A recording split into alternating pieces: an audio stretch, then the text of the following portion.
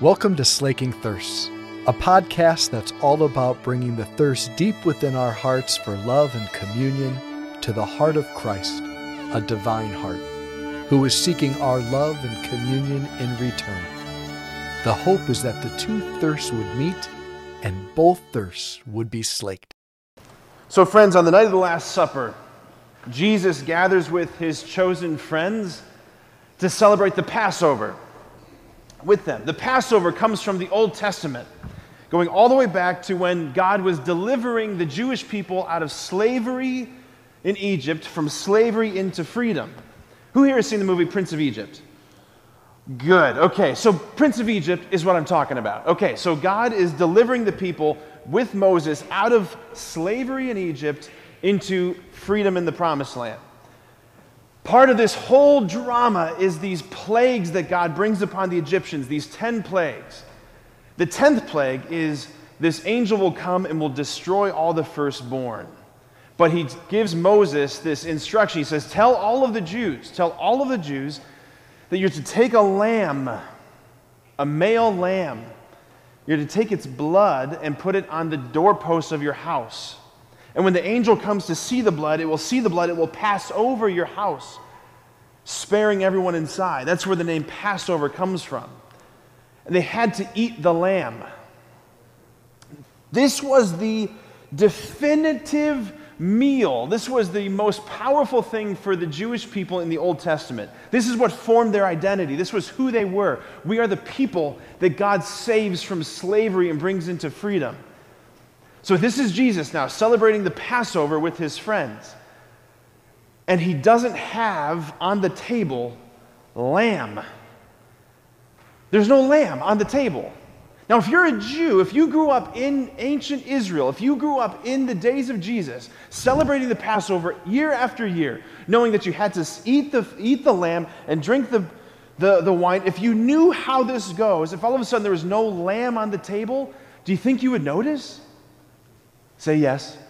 Yes. Do you think if we were celebrating Mass, do you think if I just decided to skip over the entire Eucharistic prayer, forget everything at the altar, go from the gospel to the very end, and I just said, okay, now everyone get out of here, do you think you'd notice? Yes. You'd think like, well, there's something missing here. What Jesus does at the Last Supper is he takes bread and he says, this is my body. He takes wine, he says, this is my blood. Now let's remember who we are talking about, right? This man that we're talking about, Jesus, this is no ordinary man. This man is God in the flesh. So his words are different than your words and my words, right? I cannot say, let there be an elephant. Do you see it? No, me neither. My words can't create reality. All that our words can do is describe reality, really. God's words create reality. God's words affect reality. Right? So go back to Genesis. When God says, let there be light, what happens? There is, right? When God says, let the waters come forth, what happens? The waters come forth. When God says to the Red Sea, be split in two, what happens? It's split in two. So when you look at Jesus, when he's in his ministry, he does things that his words carry power. He says to Lazarus, the dead man inside the tomb, he says, Lazarus, come out. And the dead man comes out.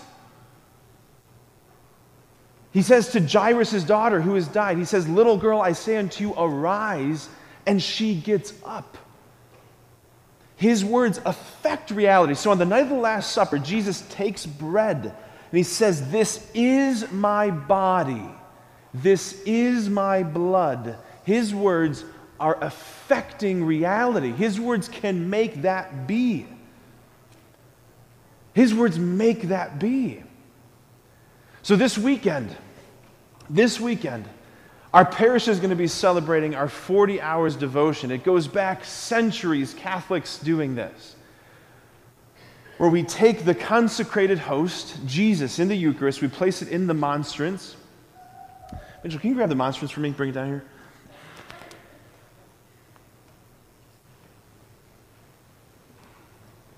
Thanks, buddy.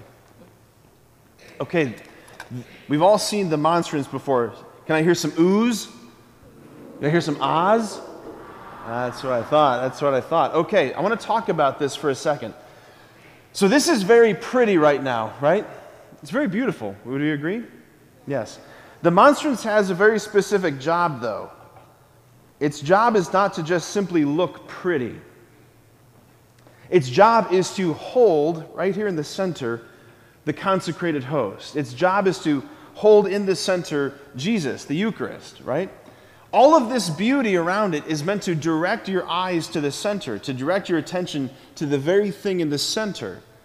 And that thing in the center, it's very plain looking, very simple looking, would we agree? Like that little circle of bread?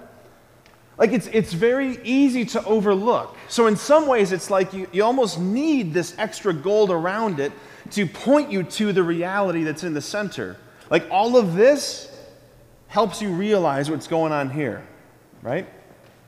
So the monstrance, the word monstrance comes from the Latin word monstrare. Let me hear you say monstrare.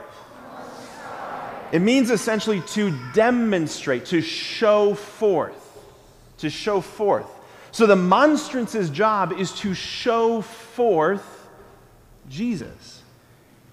It's to show off Jesus. When we look at Jesus in the monstrance, he's showing us God. We said in that psalm that we just prayed, if today you hear his voice, harden not your hearts. Like all weekend, this weekend, for 40 hours, Jesus is going to be on the altar. I mean, in fact, every single day, throughout, like 7 days a week, 24 hours a day, Jesus hides in the Eucharist, in the chapel. And people come in at every single hour of the day. When you and I are fast asleep at 1 o'clock in the morning, 2 o'clock in the morning, there are people in there praying in front of Jesus. Did you know that? There are people in there at 2 o'clock in the morning praying. Now, here's what I want to point out. Hey, Mitchell, come take this back.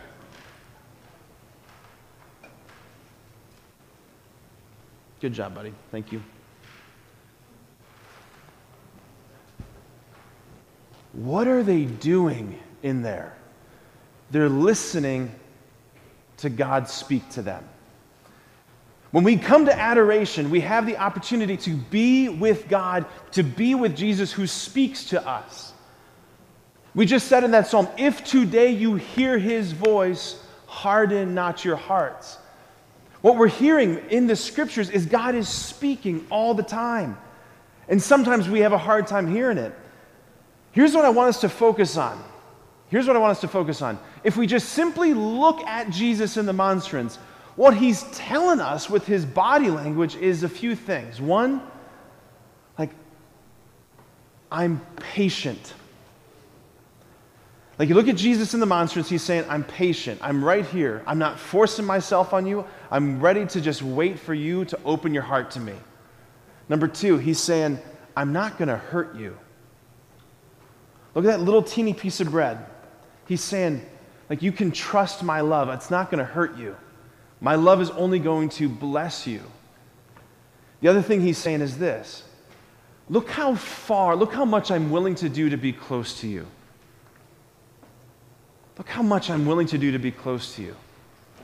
So friends, when you have the opportunity to be in adoration, whether it's today or whenever you have an opportunity to be in adoration, maybe this weekend you can ask your parents, can we just go up to the church, spend a few minutes in front of Jesus in the Blessed Sacrament?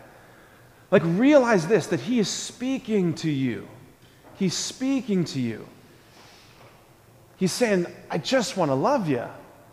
And he loves to look at you. So friends, I want us to close our eyes for a few seconds.